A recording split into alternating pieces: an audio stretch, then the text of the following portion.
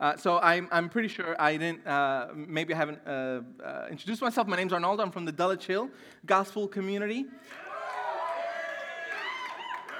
That's right. And we're in the middle of this series called Presence and Power of the Holy Spirit.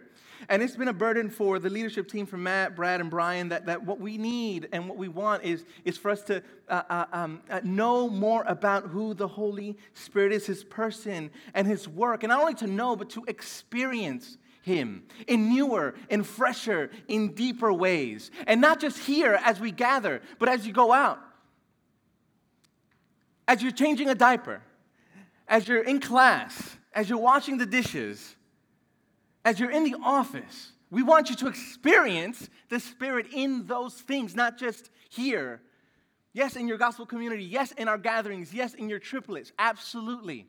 But we want you to experience the Holy Spirit in all of life. And so often, when we think about the Holy Spirit and the work of the Spirit, we think miraculous signs and wonders and fireworks and, the things that will show up on the 6 o'clock news. Those things, we think, oh, that's the Holy Spirit. But today, what we're going to be looking at is just the other side of the coin.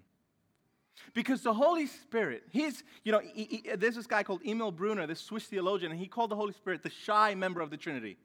His job is all about Jesus. It's all about lifting Jesus up and saying, look, look, look. And last week, that's what Matt preached on, mission. How are we, a family of missionaries, empowered by the Holy Spirit? But the Holy Spirit not only lifts up Jesus and makes Him known, but He forms Jesus in us. And that's what we'll be looking at today. Last week we looked at mission. This week we're going to be looking at holiness. How is Christ formed in us? And that word holiness has fallen on hard times, hasn't it? Holier than thou, better than thou. And it's not about us being better than other people. It is about us being formed into the people of God, having His character, having His heart, having His desires formed in us. That's what it's about. And each of us, we tend to swing either towards it's just what we do. We've been brought up in some traditions that it really doesn't matter how you live. It doesn't matter who you are. It doesn't matter.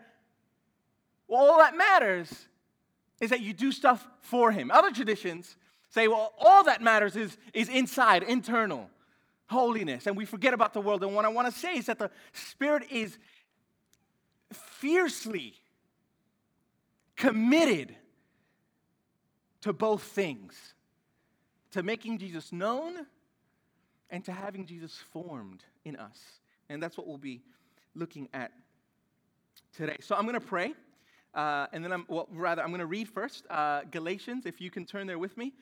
Galatians chapter 5, verse 16. Now, if you grab the Bible maybe from the welcome desk in, and this is your first time opening it up, the chapter is a large number and the verse is a small number, but it'll be up on the screen behind me as well. Galatians 5, chapter 16. Let's go. But I say, walk by the Spirit, and you will not gratify the desires of the flesh.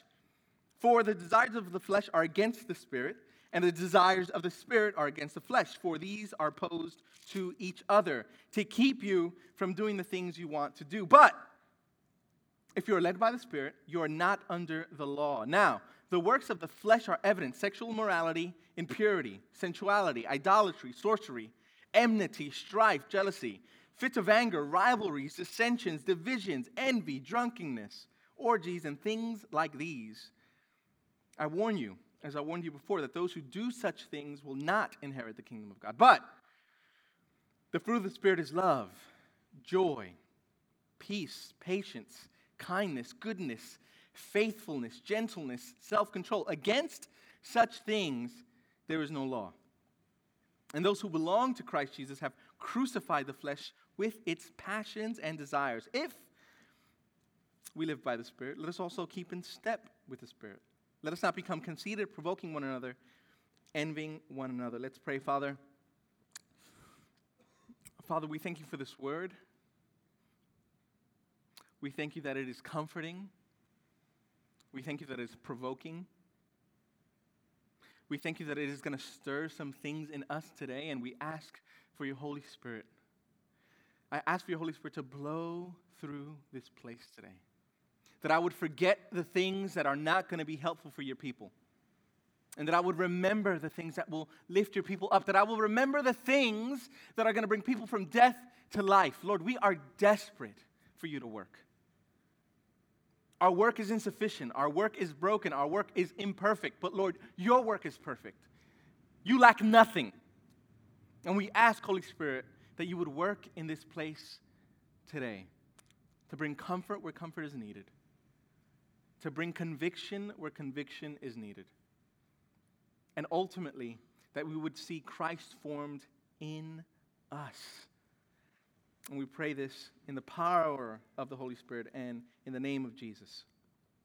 Amen.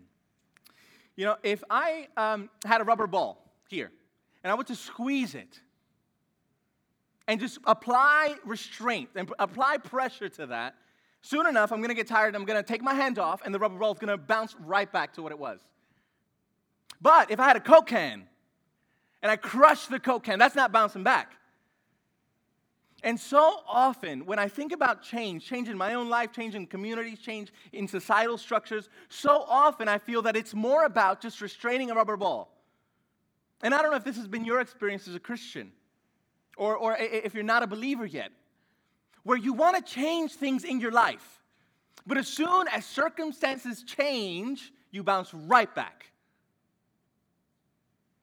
And so often that's just what we do. We go through the motions. And we put restraint on behaviors. And we say, look, I've changed. And as soon as something else changes, we go right back. And today what we're going to be talking about is Spirit-empowered change. Change like the Coke can, not the rubber ball. But I wonder, some of us may be here today and you're thinking, you haven't even thought about change. Change is not, it's not in your index. It's not what you think about. But a quick Amazon search on self-help brings up these results. Personal transformation self-help books. How many are there? 87,837. Happiness self-help books. You have 17,000. It's meager. Motivational self-help books pumps it up a bit. 69,829 books. For success self-help books, we have 34,000 coming in. Spiritual self-help books, 29,000. But ultimately, there's just this broad category of just self-help books coming in at, you guessed it, 475,000 titles. We know there's something wrong. We know that somewhere we are broken. And so often, these books, what they do, and I haven't read, 500,000 of them, but they often give you techniques. Maybe you can just manage your time better. Maybe you can just manage your stress better. Maybe you can just take your mind off things and escape. And all these things do is they apply restraint to your life. They're trying to change you like I'm trying to change a rubber ball. And as soon as you get back into the office, as soon as you encounter this person there, what happens? You bounce right back. And this is true of people who don't believe in Christianity, people who wouldn't identify themselves as Christians, and it's just as true as those who do. And what we're desperate for. We don't want anything from you. Do you get that? You're not here, and we're not asking you for stuff. What we want to do with Paul in Colossians 1:27 and 28, he says, I yearn, I work, I toil, I strive so that Christ can be formed in you. We want something for you. And we want to see you live the life that Christ died for. He's worthy of that. And that's our goal. That's our aim. That is our M.O. But in order for us to do this, we need to do a couple things. One, we need to understand the nature of change. We need to understand the nature of what change is and what it looks like, but we also need to understand the process of it. Nature is the what question, and the process is the how question. We get that? We're on board? Nature. Okay. Couple of things, really. Spirit-empowered change, what we need to understand for this to take root in our lives is it's slow and it's inward. Spirit-empowered change is slow and inward. You know, you wonder why Paul uses the fruit. Why does he talk about fruit of the Spirit? Why not characteristics or things that you do? It's fruit. And have you ever realized how slow growth is? Botanical growth and normal growth. I mean, I have a couple kids, right? And it's extremely slow how they grow. But isn't it interesting that we say, oh, have you grown?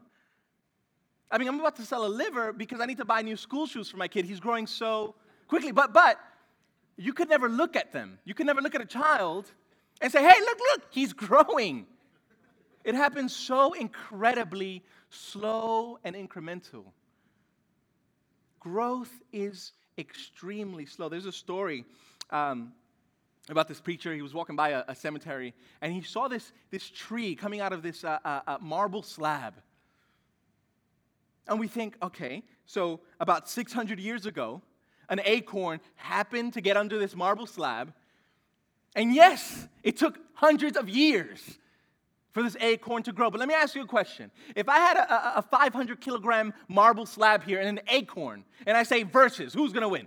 What would we say? Acorn every time. Let's give it enough time. Growth is slow.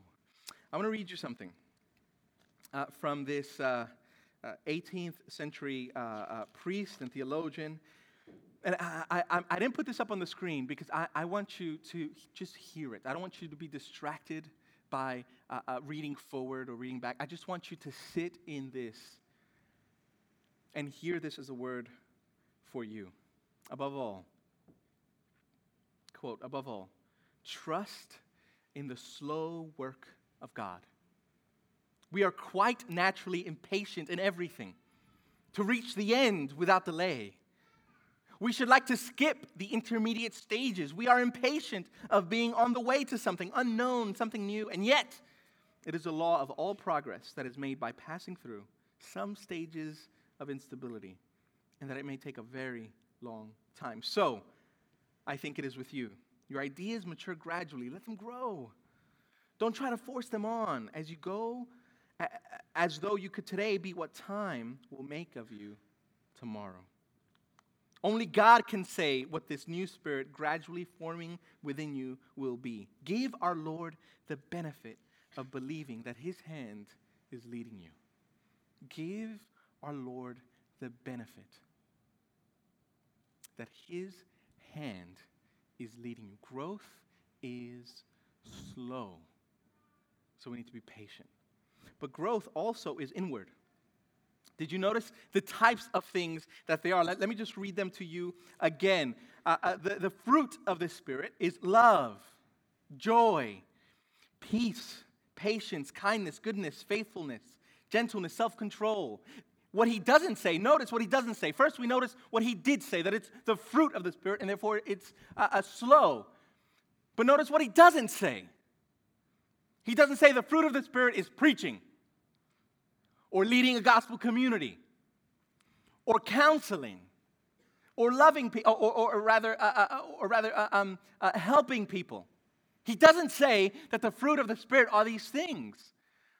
The fruit of the Spirit you cannot see them grow, but you can measure them. It's something like this. One of the ways that we could know that we're growing in these graces, that we're growing in the fruit of the Spirit, is you would have encountered something, some trial, some hurt, some pain, maybe a few years ago, and you reacted a certain way. You speak of people a certain way, and a couple years later, you realize, I didn't react the same way. You didn't see yourself growing throughout those years. But when trial comes and when temptation comes, you can know that you are growing in the Spirit. These are inward traits. They're not outward. You know, Matthew 7 is a scary passage. I'm going to read it to you. It should be behind this. Matthew 7, verse 21 says, "Not everyone who says to me, 'Lord, Lord,' will enter the kingdom of heaven, but the one who does the will of my Father who is in heaven. On that day, many will come and say to me, 'Lord, Lord, did we not prophesy in your name, cast out demons in your name, and do many mighty works in your name?' And then I will declare to them, 'I never knew you. Depart from me, you workers of lawlessness.'" I always skip over that. That is a scary thing, because the fruit of the Spirit is not just what we do. And so often we hide behind our activity. We say, "Well, I'm doing for the Lord. Other people are growing because of me." That's the fruit of their spirit, not yours. It is slow and it is inward. You know, 1 Corinthians 13. We've probably, if you've been at church or not, if you've ever been to a wedding, you probably heard this. It starts like this, 1 Corinthians 13. "If I speak in the tongues of men and of angels, but have not love, I am a noisy gong or clanging cymbal. And if I have prophetic powers and understand all mysteries and all knowledge, and if I have all faith as to remove mountains, but have not love, I am nothing. If I give away all I have, and if I deliver up my body to be burned, I gain nothing." Do you realize what Paul in 1 Corinthians is saying? He's saying you can give away everything you have and live a life of poverty, but do it for the wrong reasons. You can be burned at the stake for your faith, but you gain nothing if you do not have love. Apparently, we can be very busy if we think that we are growing because of what we do on the outside. No, the fruit of the Spirit is love and peace and joy. They're inward traits that cannot be seen to grow, but they can be measured and tested. So that's the nature of faith. That's the nature of growth. That's the nature of the fruit of the Spirit. It is slow, so you can be patient. You need to be patient. You got to realize, God is far more patient with you than you are with yourself. Christian, God is more patient with you than you are with yourself. Let that truth sink deep into your heart and comfort you. Because a lot of us, maybe, we're not seeing the growth that we think we should be seeing, or we're not seeing, we're judging ourselves by other people. But God is more patient with you than you could ever imagine. Now, that's comforting, isn't it? The flip side is that Spirit-empowered change is not only slow and inward, but it is inevitable and connected.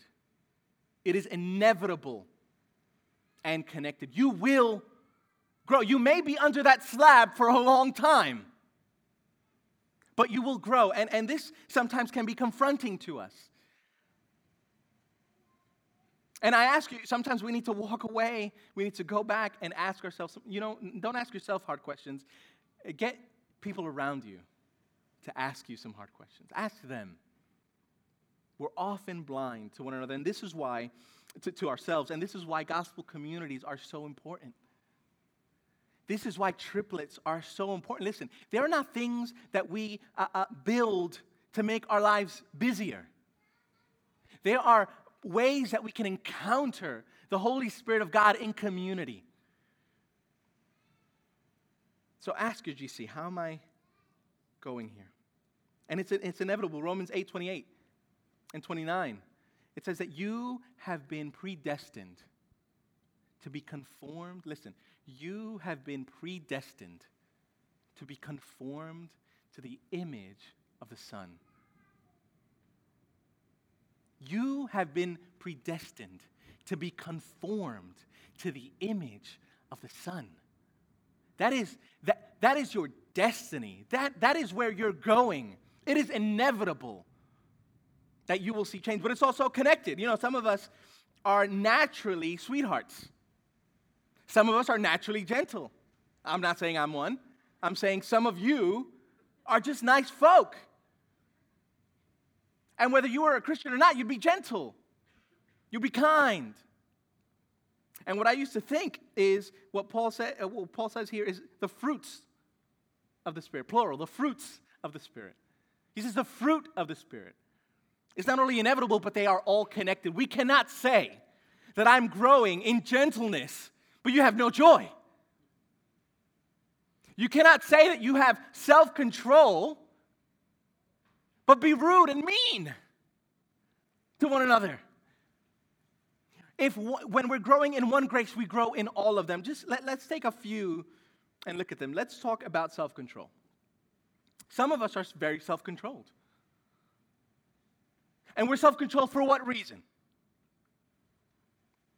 Because we think that if I restrain from doing one thing or the other, then God will accept me. We're self-controlled for the wrong reasons. We're self-controlled, and yet we judge others who aren't as self-controlled as I am. Is that a fruit of the Spirit? Self-control comes out of joy. Self-control comes out of knowing that you are so loved by the Father that everything else grows dim.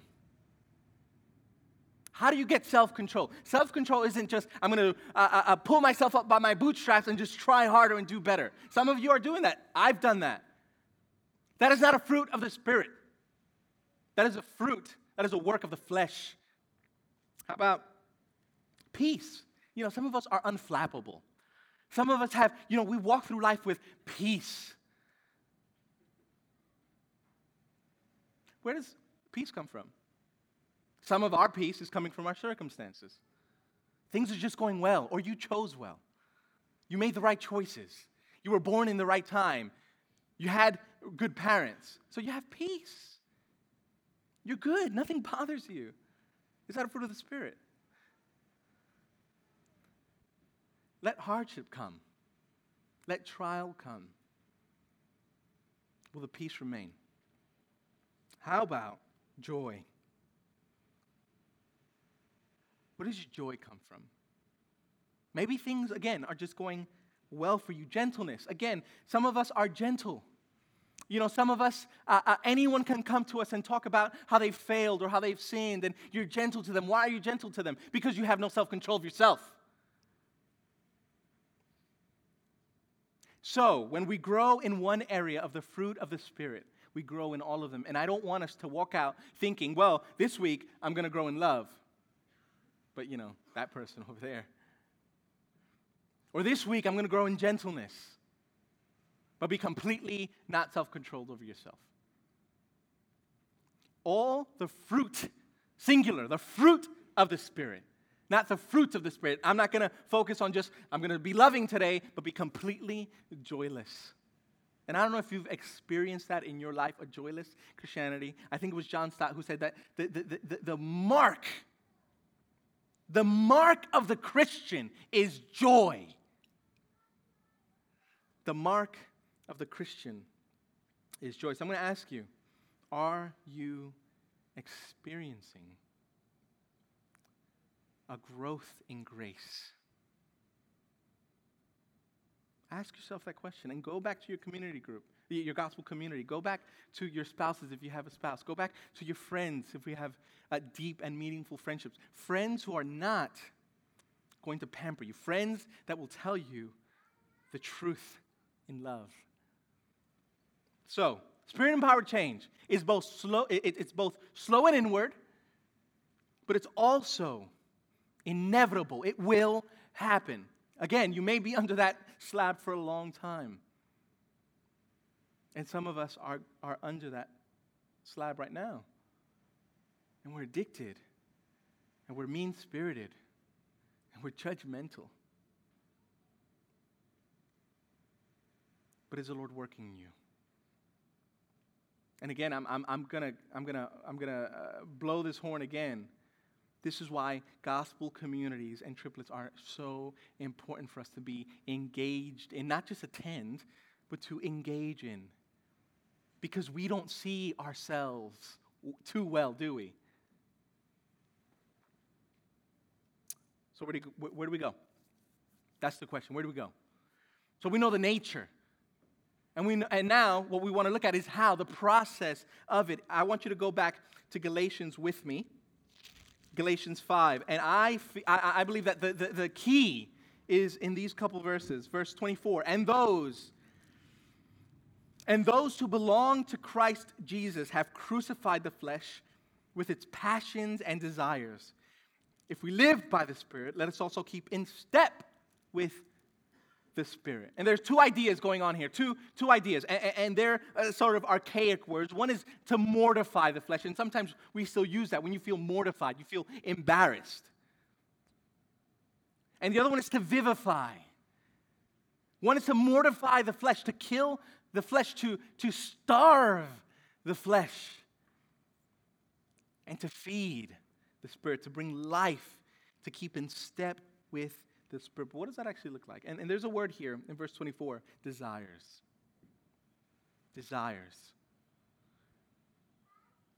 So often there's a gap between what we know up here in our heads, our doctrinal arsenal, our doctrinal knowledge, and our behaviors.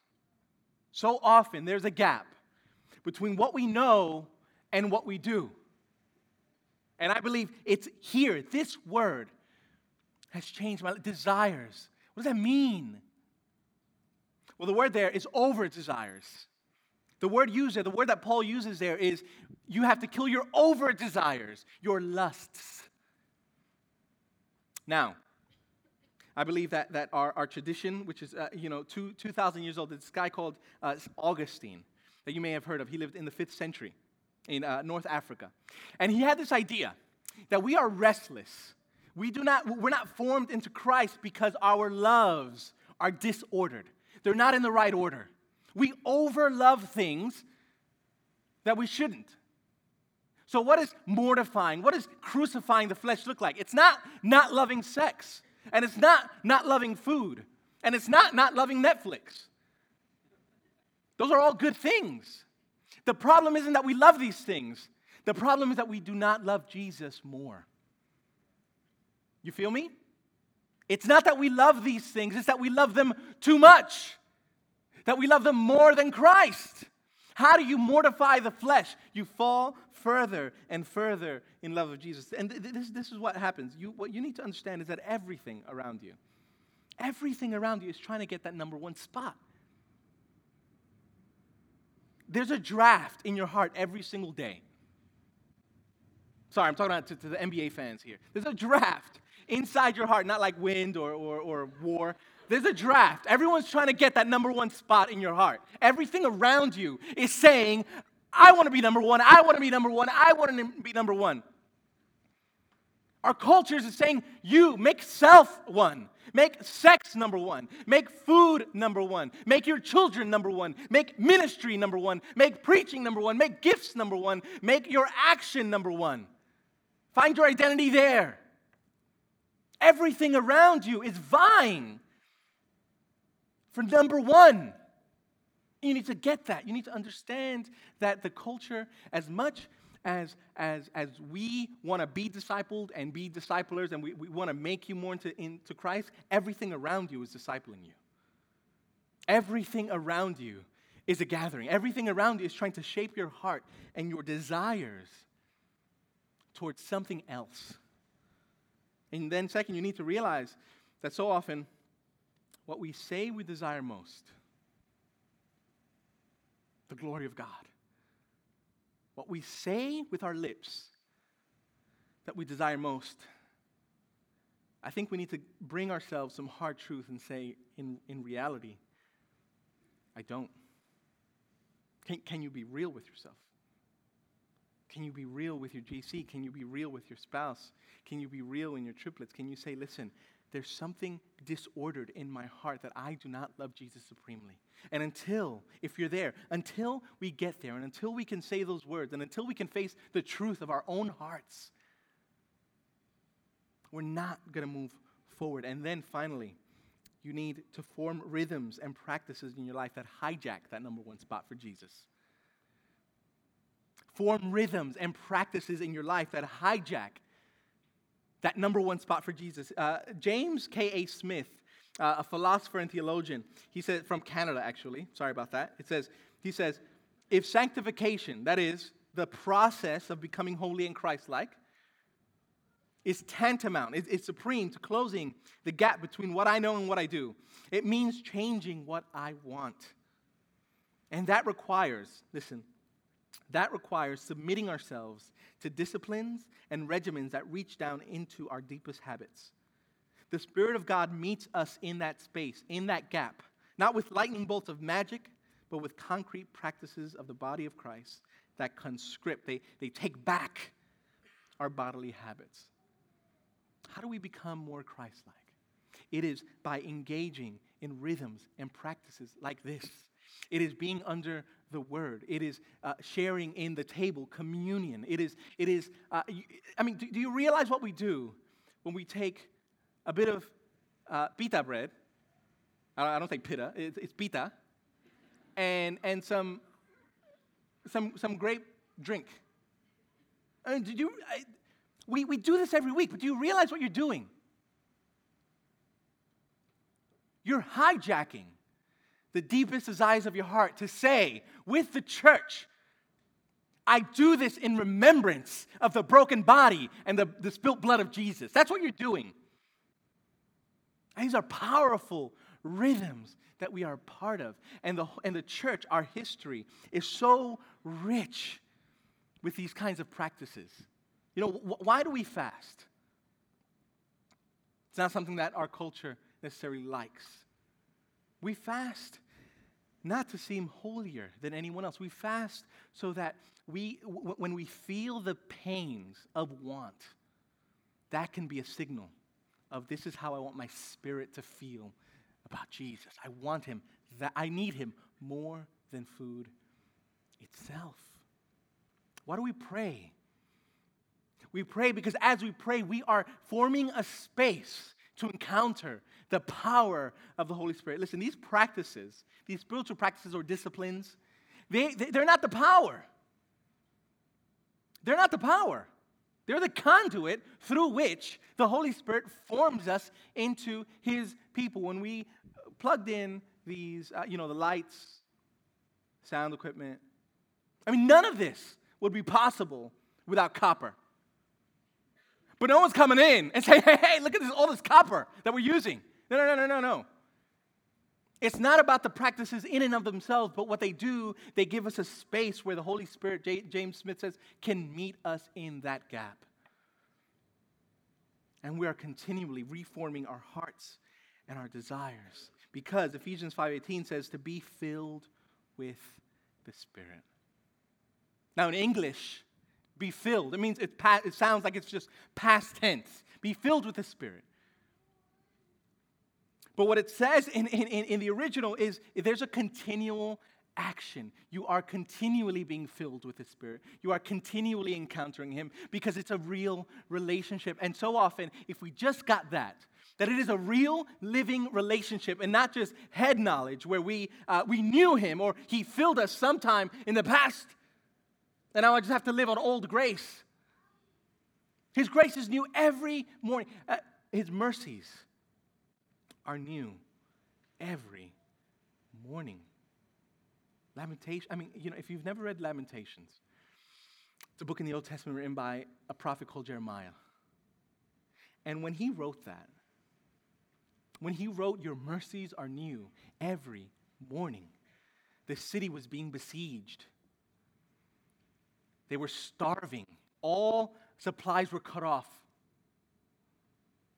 It says that there was cannibalism there and corpses everywhere.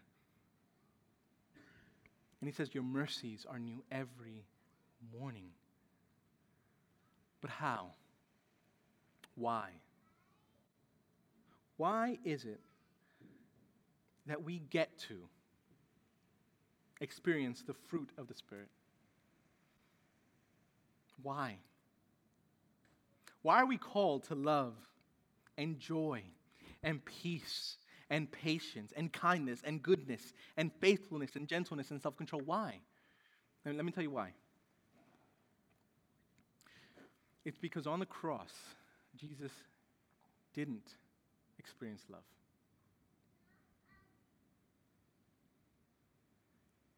It's because on the cross, Jesus did not experience the joy of knowing he was accepted by God. It is because on the cross, Jesus did not have the peace of the Holy Spirit. It's because on the cross, Jesus did not experience the patience of God. It is because on the cross, he did not experience God's kindness to him. He did not experience his goodness or his faithfulness or his gentleness. He did not experience those things on the cross so that you, in community, in his body, can. You feel that? The only reason the ground, the concrete, the slab underneath this edifice of the Christian life is not fruit. You're not saved by fruit, but you get to experience that because he didn't. Man, you know, the world has a lot of stories, a lot of narrative arcs, they call them. A lot of things that are saying, just put your identity in these things. I mean, when you look at it like this, that the God of the universe who created everything good, and we spoiled it, our parents, Adam and Eve, and he sent his only son to recreate us, to recreate the universe, to recreate the cosmos, and he's coming one day. Everything else is just, listen, boring. What a life without that. That is life. That is life. And the main work of the Holy Spirit in your life is not to give you success. And it's not only just to give you gifts, which we'll be talking about. And he does do that. But the main purpose of the Holy Spirit in your life, listen, is to transform you into the image of the Son. The question now is, do you want to join him? Do you want that? Because until we taste the goodness of him and his love and his peace and his joy, and until we taste that on the palate of our hearts, we will never be changed. We will be like a rubber ball. We will form practices and we'll just squeeze on that rubber ball of our life, and it's going to go right back. The question is, do you want to change the fundamental structures of your heart so that the desires of your heart, the number one place, is hijacked by Jesus? Do you want that? Go away asking yourself the question, do I want that? And maybe this is your first time thinking, I want that. Maybe this is your first time that you've actually considered who Jesus is and what he's done and how he has come not only to make the Holy Spirit, not only to make Jesus known, but to make Jesus formed in you.